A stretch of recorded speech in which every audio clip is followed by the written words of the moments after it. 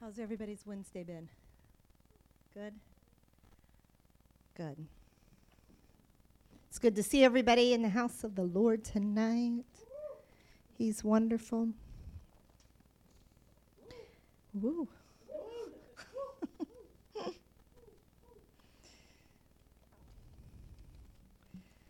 Everybody got that finished up? We'll pray over the offering. Father, I thank you for just the opportunity, Lord, to give to you. Lord, that we can give back to you, and we even acknowledge that our jobs, our careers, our everything that you have given us, Father, it comes from you. We thank you, Lord, for the opportunities that you've given us, for the provision that you've given us, for everything that comes through our hand, Lord.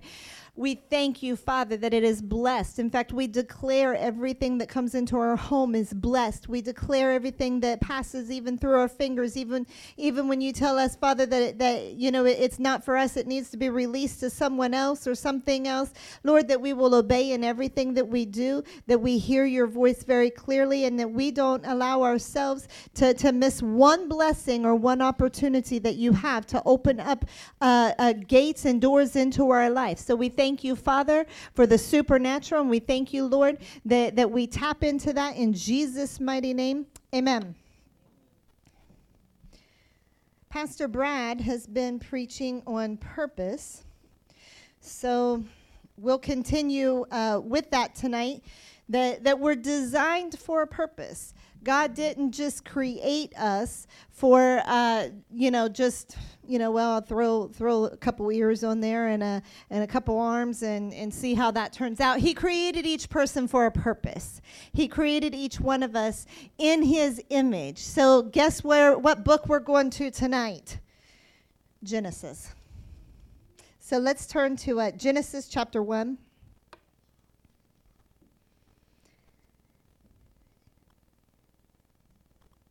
And we're gonna start at 26. And it says, "Then God said, 'Let us make man in our image, in our likeness, and let them rule over the fish of the sea and the birds of the air, over the livestock, over all the earth, and over all the creatures that move along the ground.' So God created man in his own image, and in the image of God he created him. Male and female he created them. God blessed them and said to them, 'Be fruitful and multiply and fill the earth and subdue it. Rule over the fish of the sea and the birds of the air and every living thing, every living creature that moves on the ground.' Then God said, 'I give you every seed-bearing plant on the face of the whole earth, and every tree that has fruit with seed in it. They will be yours for food. And to all the beasts of the earth, and all the birds of the air, and all the creatures that move on the ground, everything that has the breath of life in it, I give every green plant for food.' And it was so." Now skip over to chapter 2, verse 15. And it says, "The Lord God took the man and put him in the Garden of Eden to work it and to keep it." To work it and to keep it. So even in the beginning of Scripture, Father, I pray over your word tonight that it comes forth clearly, Lord, and just as we already prayed, I thank you for revelation being birthed tonight. I thank you for vision being birthed tonight. And Lord, we thank you, Father, that you're the one that grows that. Even though we may speak things out, you're the one that gives the increase to that word. In Jesus' name, we thank you for it. Amen. So God gave Adam and Eve a command here. But first it says he created them in his likeness, in his image. So we are created in the image or in the likeness of God, which means we resemble him. In his resemblance, we are to do what he did. And the very thing that he was doing in the beginning was doing what? Creating. So you are a creative creation. You are a creative being. God wired us that way. That's many times why people feel like they lack in their purpose, or they haven't figured things out for their life, or they don't know, why do I feel this void? It's many times because they haven't yet gotten into their purpose. And I can even say, even a general realm can, let me use an example so I don't confuse you. You could be, for instance, a teacher. You could be like Abby. She's a teacher. But if Abby applies for a job and she gets a job as a teacher, but God wants her to be a specific type of teacher. Let's say Abby applies for preschool art teacher, and she's going, no, because that's not her thing, and it would bring her absolutely no joy, and she would at the end of the day be frustrated, but she would still be going, yes, but I'm a teacher and I want to be a teacher, but why am I so frustrated? Why is it not bringing me joy?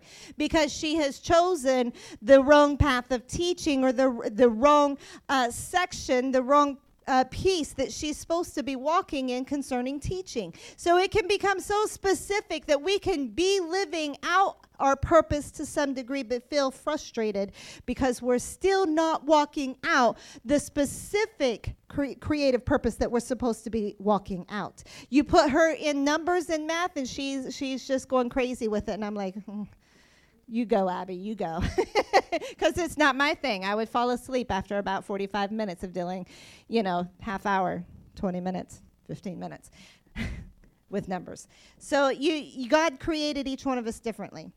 We all operate differently. We're not all the same. That's a beautiful thing. That's a good thing. Because if we all look the same, if we all operated the same, we would be very robotic, and there would be too many of one good thing around. So it's good that God created each of us differently, and there's different giftings in the body of Christ. We've talked about that before. But God put Adam in place to keep the garden, to keep it, it says. And that word keep, sometimes it gets translated, it says that he was supposed to tend and keep, or tend and care for it, and to watch over it.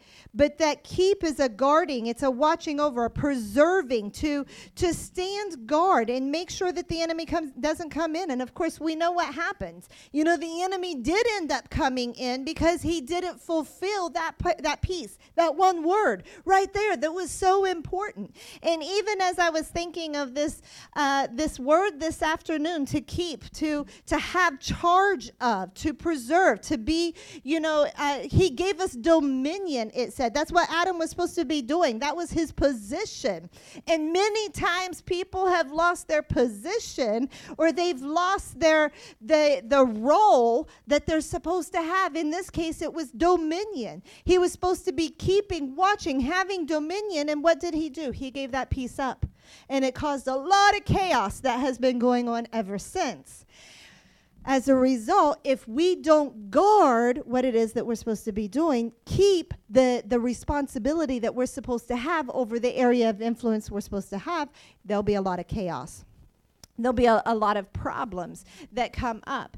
And so, even as I was thinking of this word, keeping charge of, or having authority over, having dominion over, God set that whole system up in everything that we see. Think about it. First, there's an individual person, and if you don't keep your own body, how are you going to keep a family?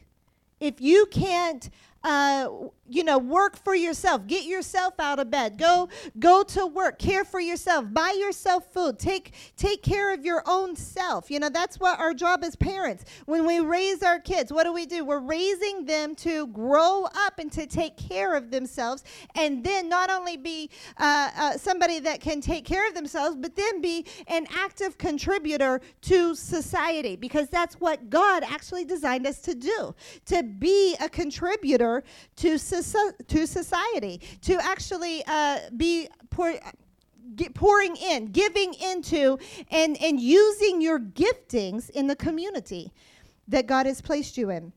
Take that a step further. He gives us a family. As we have a family, then we're to be responsible for that. You know, each family is responsible for their own family. And this gets so messed up, and this is why there's so many problems, because we lose sight of this design and this system. Go up even further from the family, and you look at the church family. You know, the church family, you know, we've talked a little bit just about how we can't take care of, this small church can't take care of the whole world. Right? We can't solve every problem there is. But that's why God gives us a church family, so that those that are plugged into a church, then they're taking care of one another. Now, there's a lot of times people want to go to the church and say, you need to give to, whatever to me. You need to pay this. You need to give me this. You need to take care of that. And they're not plugged in whatsoever, But because God designed you to be part of a family, to be part of an organizational structure where God is the head, but the family is working together. And I remember a lady one time, and it was actually very sad. It was a sad case. We had stopped and seen her after her father and her adult child had passed away. And it was just within a couple of weeks of each other. And it was sad because no one had really stopped and checked on her. But the thing that we also knew was this lady had just kind of church hopped and jumped around. And one of the things that she said was, nobody has stopped and seen me. No one has cared. Nobody has checked on me.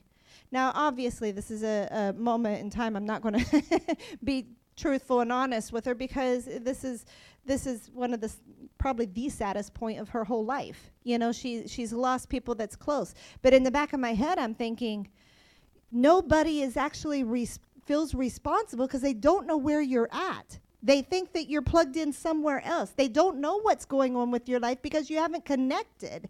If you're here and then you're over there and then you're over at this place, you're not connected in with the family. And so anyway, you have the family. You even have businesses.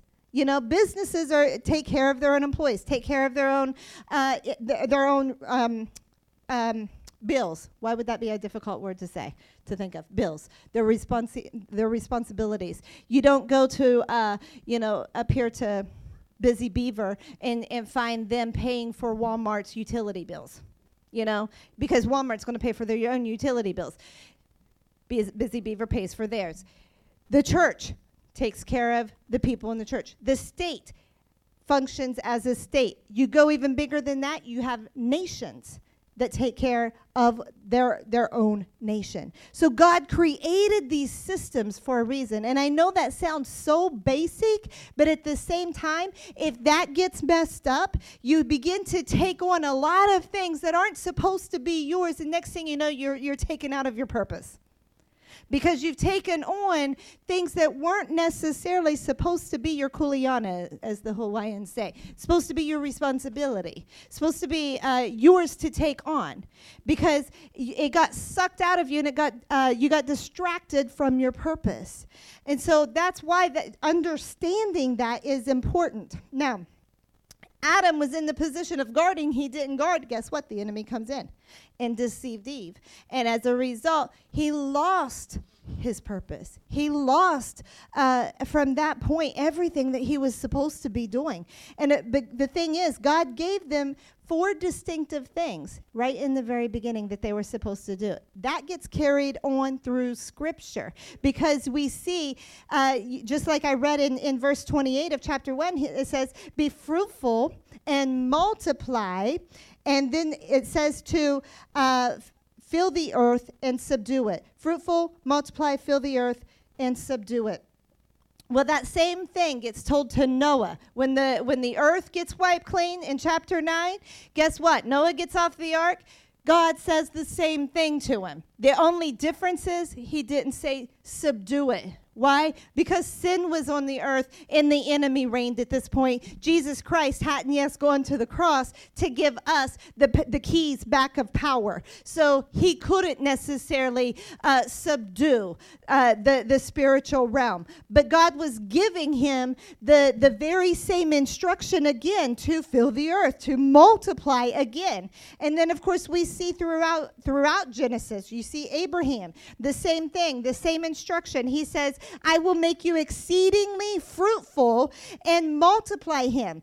He says it to Isaac in chapter 26 of Genesis. He says it to Jacob in 35. He says it to Joseph in chapter 41. And he ends Genesis in chapter 47 telling the whole Israelite nation that they will acquire property, and they were fruitful, and they increased greatly in number. So to question whether or not God wants you to be fruitful, increase greatly, and to have productivity in your life, he wants that. That is his desire for you. He doesn't desire you to be the bottom of the barrel. He desires for you to be fruitful, to increase, and to fill the earth, fill whatever your responsibility is. Now, throughout life, throughout Scripture, we see many different examples, just even the names that I mentioned. Many of them were fruitful, they increased, they filled, they replenished whatever it was that they were doing, but they didn't all have the same jobs, did they? They didn't all function in the same capacity. You have Daniel. Where was he? He was in the king's court. He was actually part of a governing system over a nation. Joseph, same thing. He was second in command to Pharaoh. He wasn't out farming land. Now his brothers were. David, he started out in the field but ended up as a king. So their purpose was not all the same. They each had their own purpose, but they had to discover that purpose themselves. It's not like the Bible is going to say in Genesis 41, chapter 41, verse 3, that Hailama is supposed to da-da-da-da-da-da. It's not going to have that. And I can't tell you what your purpose is. But it's something that's to be discovered by you, because God has already put certain keys on the inside of you that determine who you are. That some of the natural things that are already built in on the inside of you, that give you talent that you're good at, these are oftentimes keys that connect you to your destiny, to your future. And you were created to solve a problem. You were created, say, I am created to solve a problem. No matter where you look in the Bible, God used people that solved problems. What problem did Joseph solve? Exactly. He solved a huge problem. He solved the problem of a famine.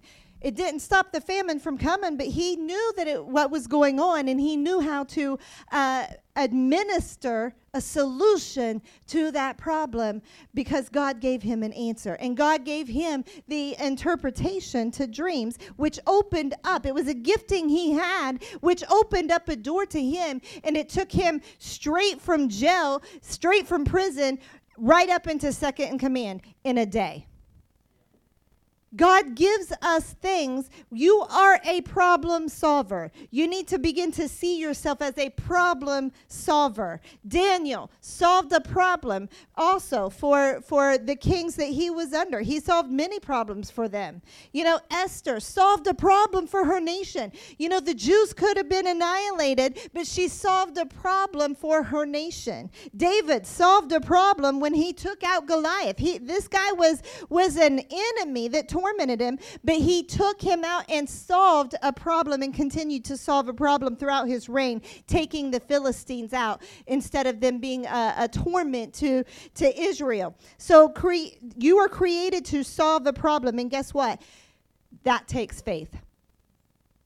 That takes faith. Every problem takes faith to solve, because it's not going to be an easy solution every single time.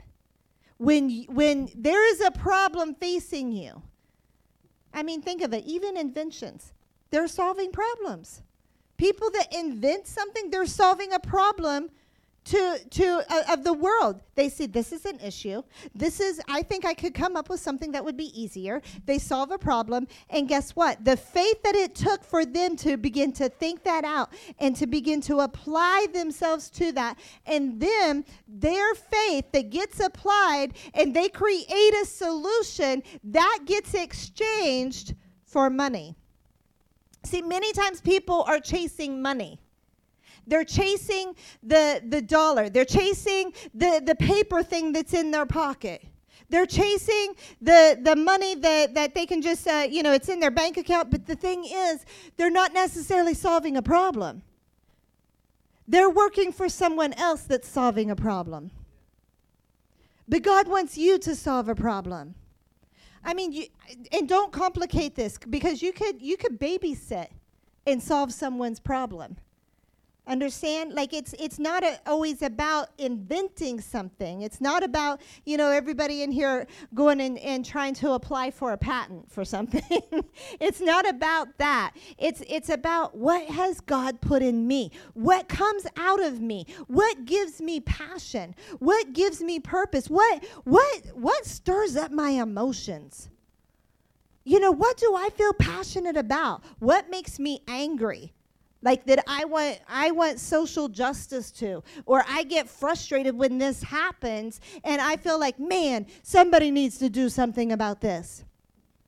What stirs in you? Because many times these are the things that point you to your purpose. What is it that I get excited about? What can I talk about for hours? And people can't get me to shut up, and they say I talk way too much about it. Or you talk about it and you realize that they've lost interest. But you could just still keep going. That oftentimes is part of your purpose. And it can because it excites you. It's like a natural engine in you. It propels you towards something. So when God says to be fruitful, he wants you to produce. And of course, we've been talking about seed, right? On Sunday mornings, we've been talking about how the Word of God is seed. Well, think of it the other way. Think of it as you planting seed and becoming fruitful in what you do. You plant that seed, and it begins to come up, and now, one plant, but what does it do? It produces more, which has seeds. So now you've become fruitful, and now you're going to multiply. That's that second piece to that. Be fruitful, to bring forth fruit, to create, to birth something, to bring something about. God births things in our spirits. He births things inside of us. That's what gives us the desire to do something. It's what gives us the passion to do something. And like I said, many people are chasing the dollar, but they should be chasing their purpose. They should be chasing the gifting or the purpose that God has given them, because that will be the thing that opens the doors. But you have to understand, you have to give yourself time to become great at that. Because it's not like just because one time, I even look at owning a daycare center for almost 10 years, and the years that I spent in childcare and the nursery and in church and doing children's ministry, and how many years I spent with kids. Day one, I was nowhere near figuring any of that out. Day one, when I was 13 years old and starting to watch kids, I didn't know half of what I knew later on. It took years to understand, and then to learn techniques, and then to learn how to I don't want to say discipline, because in childcare you can't really discipline someone else's child. You can't spank them. You can't. Now, there were many times I took my own kids in the office and spanked them. Yeah, Zane says. There were times that I had to remove them from the center to discipline them, because I knew that I wanted certain things in their life. But you can't do that with someone else's kid. So you had to learn how to redirect and put emphasis on certain things to get them to make the right decision. And so those things came with practice. It came with constant consistency, being around that day after day. Well, what were those things? Those were seeds getting planted on the inside of me. I was learning how to be a good child care director, child care teacher, preschool teacher, whatever position, children's pastor, whatever position I was doing, I was learning through that day by day by day by day. And as I learned, then it was more seed that began to be fruitful. So then if I had to have a classroom of 25 kids, I'm not saying it wasn't challenging. It was challenging. But if I did have a classroom of 25 kids on my own, I could handle it. I was able to manage the classroom. Why? Only through years of being able to gain the experience. But if I would have hated kids and been in a position where I didn't even like that, well, then I would have been frustrated, and I probably wouldn't have got much better at all. Because a lot of what God has put in you to do is already in there. But if you absolutely hate something, then it's not going to matter. If you have 20 years of experience, your love and your passion for it probably still isn't going to exist for it. So some things you're just wired to do. Some things just make sense to you, just like the math, like I said with Abby. It makes sense to her. She starts speaking Greek, and I don't know what she's saying. And it's not making sense to me, but it makes absolute sense to her. But that's the way she's wired.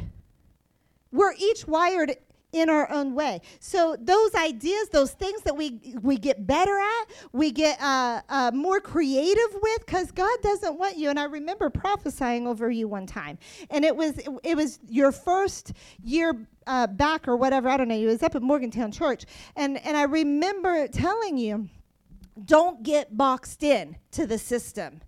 Because I knew their system wasn't necessarily the answer. But what God was going to give you outside that box or outside that system was going to be a way that would open doors, not their system. Yes, you can learn technique from them. You can learn certain things from them. But the system itself was broken. God can do that in every person's life.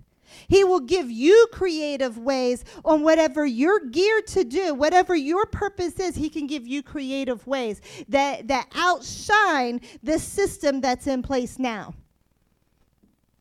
Does that make sense? Begin to put that down as a prayer point.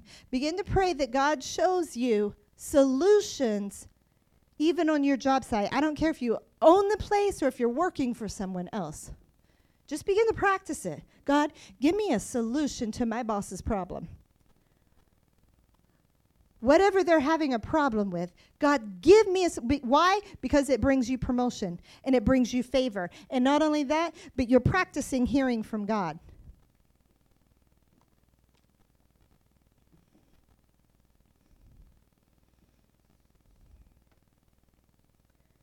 So your goal is to make a difference in society, to be fruitful, to cause growth. That seed that gets planted in you over the years, that's for a purpose. Now, obviously, like I said, if you're outside of your purpose and you hate, that you spent 10 years in a certain field that you absolutely hate, then you reevaluate that, rethink that, and get to where you want to be.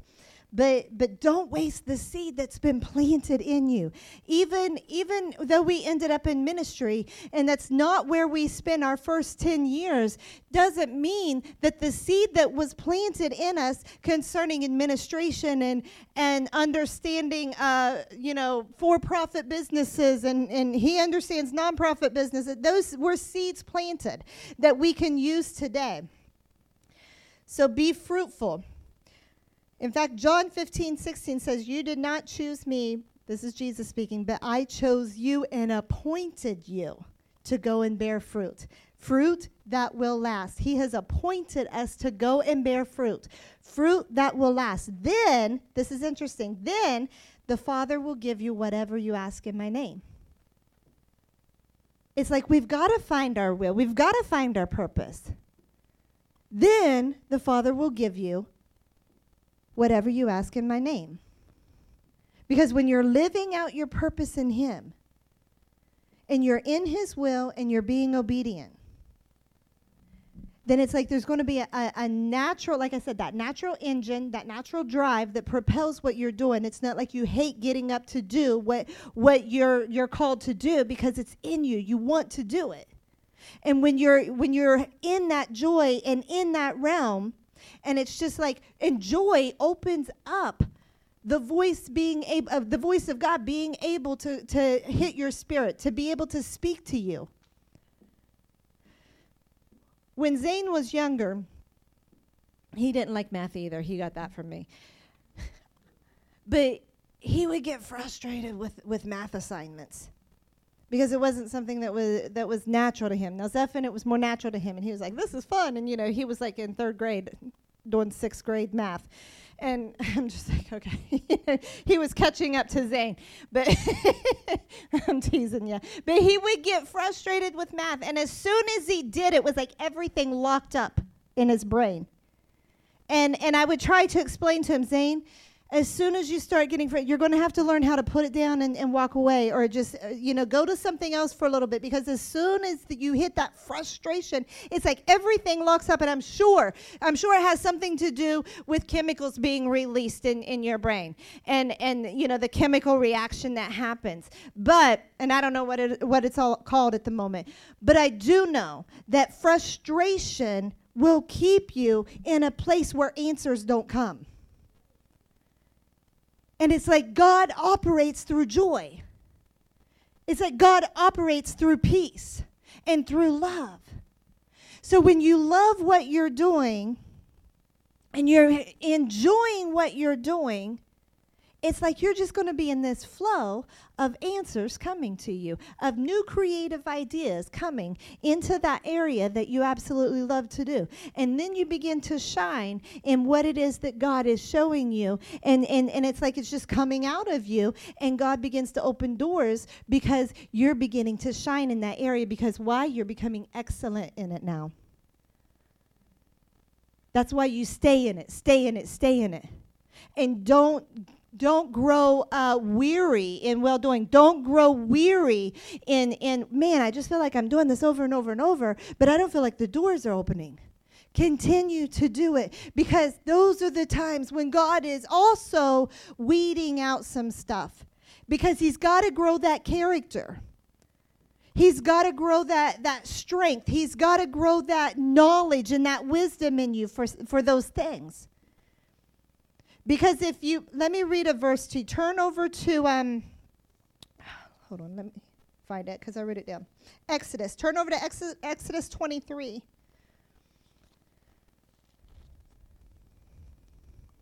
Verse 29.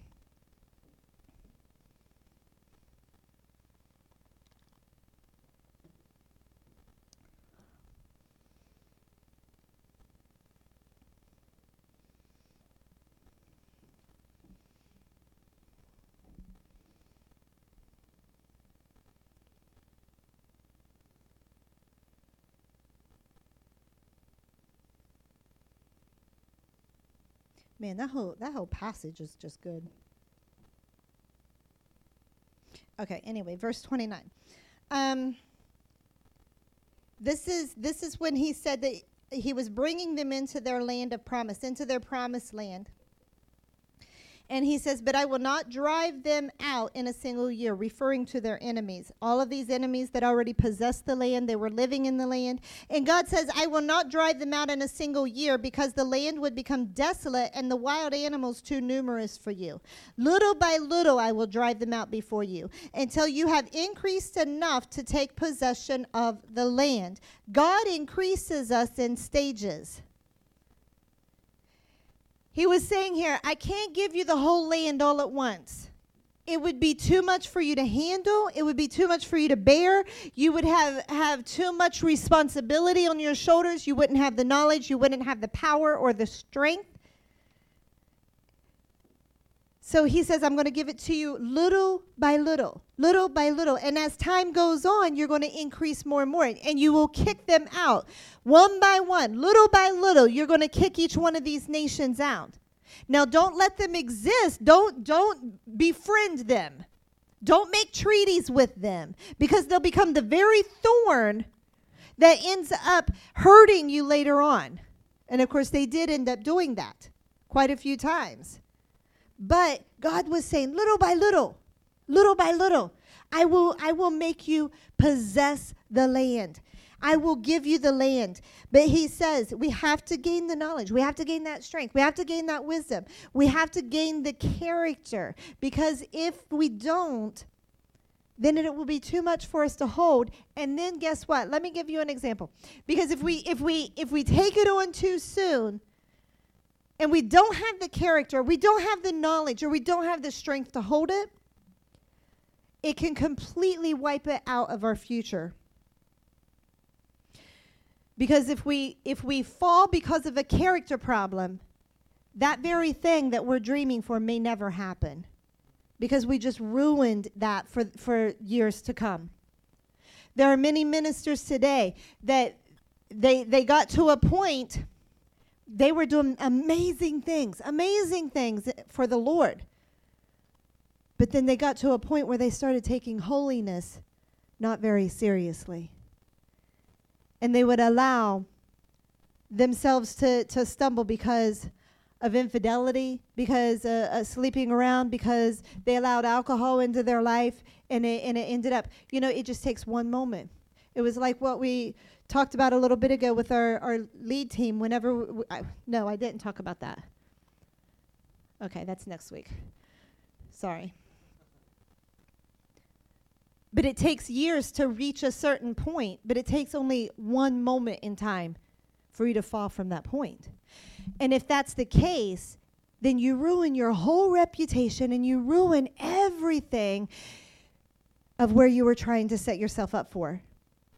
So that's why God says, I have to give it little by little because I have to strengthen your muscles. If I came up to you right now and said, here, lift this 400-pound barbell and over your head, and you wouldn't be able to do it. You haven't been exercising at all, and there's, I would be like, yeah, give me 20 pounds. I don't know. Is 400 even, is that even possible? No. See, that's how much I know about lifting weights. Nobody's ever done that? No, this. Okay. I thought maybe. Okay. Huh? But too much at once will overwhelm us, and it will actually end up hurting us. So God wants us to develop the character. There can be things in our life, that's if greed enters in, and then all of a sudden, we're going after that instead of going after our purpose and going after, when God says no to something, even though this looks like, oh, but look here, God, and he's saying no, and if we don't pass that test, then it can block us from receiving what it is that we were trying to determine in our future, trying to strive after in our future. So God increases us in stages. So don't grow weary. Understand that I am being strengthened. Understand I am gaining the knowledge. I'm gaining the wisdom. I'm gaining the understanding through this. And the more that you realize that, the more that you'll look at these opportunities or these moments as passing. I'm just being strengthened right now. I'm just growing right now. I'm just learning right now. I'm stretching my faith. I'm stretching my growth. I'm stretching where my vision lies. I'm building up these muscles so I can carry a heavier load, a greater vision, a bigger future. So as that happens, God increases us in stages. And of course, we're multiplying. We're working on that multiplication. We're working on increasing. And then he says to feel. So that's like, now we've worked on multiplying. Now we want to feel. He told Adam, feel the earth. Because the Garden of Eden was only in a small area. I mean, it wasn't small, but you get what I'm saying. It wasn't the whole earth. It was just a portion of land. But he was saying, here, I've set you two here. I've made you in my image. You guys are created to watch this garden, to keep it, to work it, to serve it. And then I want you to multiply it. Then I want you to grow it, increase it, make it bigger. And I want you to fill the whole earth. God was actually, when I got this revelation a few years back, I was like, wow.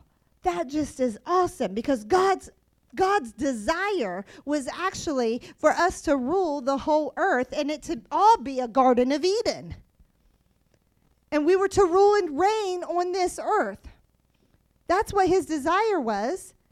And even now, he still wants us to rule and reign. So what area he has given you, the things that he's given to you, you're to rule and reign. You're to rule and reign over your life. That means you've got to discipline yourself. We talked about that the other day at church. Discipline your life, self-control, making sure that you're not allowing your flesh, your emotions, all of these things dictate your life and jerk you around. You got to tell your flesh what you're doing. You got to tell your body what's going on. You got to tell your future what's going to happen. So all of these things, we have to have self-control over. Then we feel, we make complete, we make it bigger, and then it says subdue. Subdue. We have to reign over it, because we can be growing but not managing, which has a lot to do with leadership, which is why we're going on over leadership so much. We can grow but not manage. There's been a lot of people we've seen in business. They have an amazing, I think Jeff talked about that. Did he talk about that on the lead banquet night? Maybe he didn't. But there's a lot of people in business that they would rock a certain thing. They would rock a great cinnamon roll and be able to sell that thing left and right. Auntie Sandy rocks a banana bread. She is amazing at that. There can be people in business, and I'm not saying that about her, but what I am saying is there can be someone that can really put things out and sell out day after day and be great at what they do, but they lose it all, or they barely get by, or they can't get ahead because they don't know how to manage what they have. They don't know how to run the business. They don't know how to manage the employees. They don't know how to make the decisions that need to be made in order to manage the whole thing, to run the whole thing. So that's why leadership is so important. It's so instrumental in understanding how to rule over our homes and rule over what it is that God has given us. And so God says to subdue, to reign, to rule. And I'm not talking about, getting the whip out. You don't rule with a whip. That's why we've been talking so much about character. It has everything to do with how we lead and how we manage. I don't want to get too far off track. Okay. So God increases us in stages. And the last thing that I want to make a point on is our level of increase is based on tests that we pass. Our level of increase will be based upon the tests that we pass. So as we're facing certain things in life, and we know, many of you may not know it, but God's working on you right now, and you may be saying, well, God's not really speaking to me. I haven't really been hearing the Lord speak. But the thing is, I bet if I asked you, what's the Lord been convicting your spirit about doing more of or not doing something? And you would be able to tell me, because it's going to feel like there's a thing, like a magnifying glass on your spirit, where he's saying, you need to begin doing more of this, or you need to be cutting this out of your life, or you need to be working in this area, you need to be moving here, you need to be walking there. That's the Lord pressing something on your heart. That's him speaking to you. He doesn't get a microphone and speak like I'm speaking right now. He impresses on your spirit. He speaks to you spirit to spirit. So as he does that, he's showing you even now the things that he's wanting you to work on. We look at it as it's just optional. Honestly, don't we look at that sometimes? It's optional. Yeah, I know I need to be doing more of that, but But really, if we think about that, what if we start going, man, God's telling me to do this, and we start taking it a little bit more seriously? Because what if that's the test? What if that's the thing that's holding me back right now? And I'm sitting here going, when, Lord, when? And he's like, whenever you deal with this thing I keep pointing at. That's me too. I'm not slapping your wrist. I'm just saying that's how it is for all of us, that we have to pay attention to what the Lord's telling us, because he will test us. I didn't say tempt, I said test. There's a big difference between the two. But the Bible does talk about testing. In fact, in Isaiah 28:16, Jesus was tested. It says, I lay in Zion a tested stone. Jesus was a tested stone, a precious cornerstone, a sure foundation. Why? Because he had to be a sure foundation to complete his assignment. If we're going to complete our assignment, we have to be a sure foundation. That means one that's solid, one that's sturdy, one that's not going to be moved, one that's unshakable. Like, I draw the line here, this is what I do, this is what I don't do. I draw the line here, I don't do this, but when God tells me to do this, I do this. Like, we're a sure foundation. He was a sure foundation, otherwise he would not have been able to be our Redeemer. Because one wrong slip up would have cost that assignment, and we would not be redeemed today. He had to be a sure foundation, or it would have canceled out his assignment. So we've got to be a sure foundation. We have to make sure our foundation is growing firmer and firmer in the Lord. In 1 Timothy 3:10, it says, talking about ministers and deacons, it says they must first be tested. If there is nothing against them, then let them serve as deacons. And people might say, well, that's harsh. Yeah, shouldn't deacons be voted in by popular vote?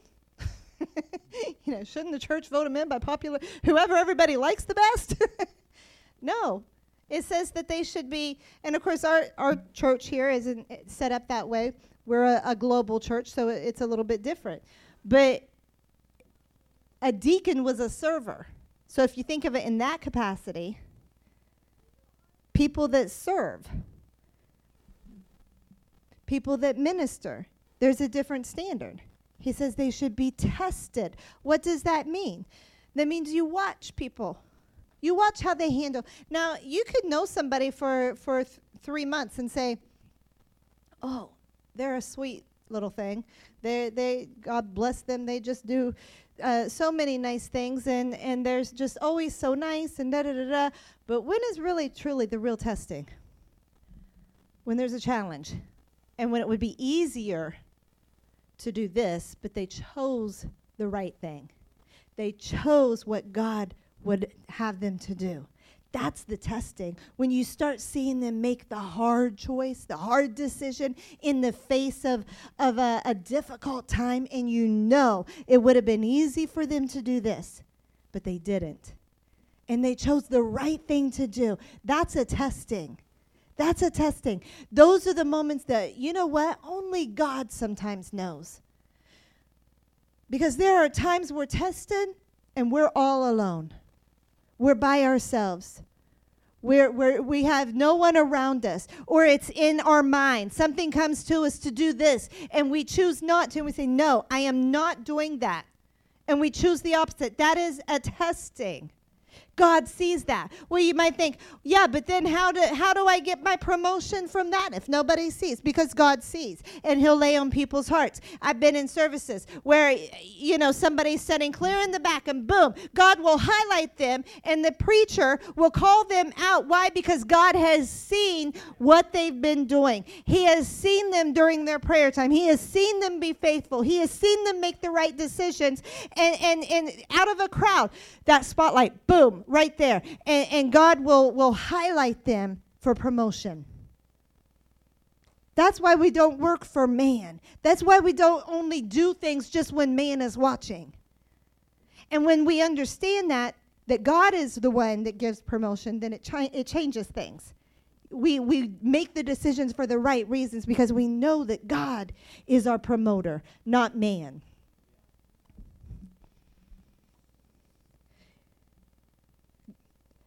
The Lord even in Revelation 2:2, he actually praised the church of Ephesus for testing those who claimed to be apostles, but they were actually false. They were false apostles. But he was praising them for testing them, for making sure that they were either true or false. And of course, God tested Abraham in Genesis to see, does Abraham really, truly love me? And does he really, truly give me everything in his life? And what did that do? When that testing happened, what did that do for Abraham? It opened up a door for a nation to be born. Isn't that pretty amazing? A nation today exists. The nation of Israel exists because of that one testing. And sometimes, I wonder, how many times have we actually been tested and we didn't know it? But it either opened the door or it closed the door for us, whether or not we passed the test or didn't pass the test. But those testings, if we'll look at it in that light, we'll take them a lot more seriously. And we'll think, this could be a major testing, and I don't know. Because you ever go into class and the teacher says, okay, you got a pop quiz today? And you didn't study at all because it's a pop quiz and nobody said anything about it, and you're like, oh, man. And you get the paper and you knew like 3 out of 20, It's a pop quiz. You didn't pay attention in class, or you didn't get notes off somebody, or whatever it was, you didn't pass the test. Kali's like, uh-huh. Well, when we're prepared or preparing ourselves, when those times come and that testing comes, we can pass the test. And if we realize, like, this could be a test, and God is watching me, I want to pass the test. All of these things that have to do with our purpose, they are for his glory. It's not just us. It's not, yes, he wants to bless us, but in the end, you know why it is? It's for his glory. Because the closer you will walk with God, and the more intimately you will walk with him, and the more character that gets instilled, and the more likeness you resemble him, the more you glorify him, and the more he manifests out of your life, and the more he shines through you. As a result, he's able to use you at a greater level. You become like that vessel that Timothy talks about when he says, there's some utensils that are just casual, you use for every day, and then there's the utensils that you only pull out for the good times, the important moments, and you become like the vessels of gold and silver. But he says in Isaiah, he says, bring all who claim me as their God, for I have made them for my glory. For my glory. We are to resemble who he is. It's just like the moon reflects the sun. The moon does not have its own light. That's why sometimes it looks like a half moon or a quarter moon, because it only reflects the sun. And sometimes the earth gets in the way, and so it's blocking part of that. But we're to reflect Jesus like that. We're to shine him. We're to shine who he is.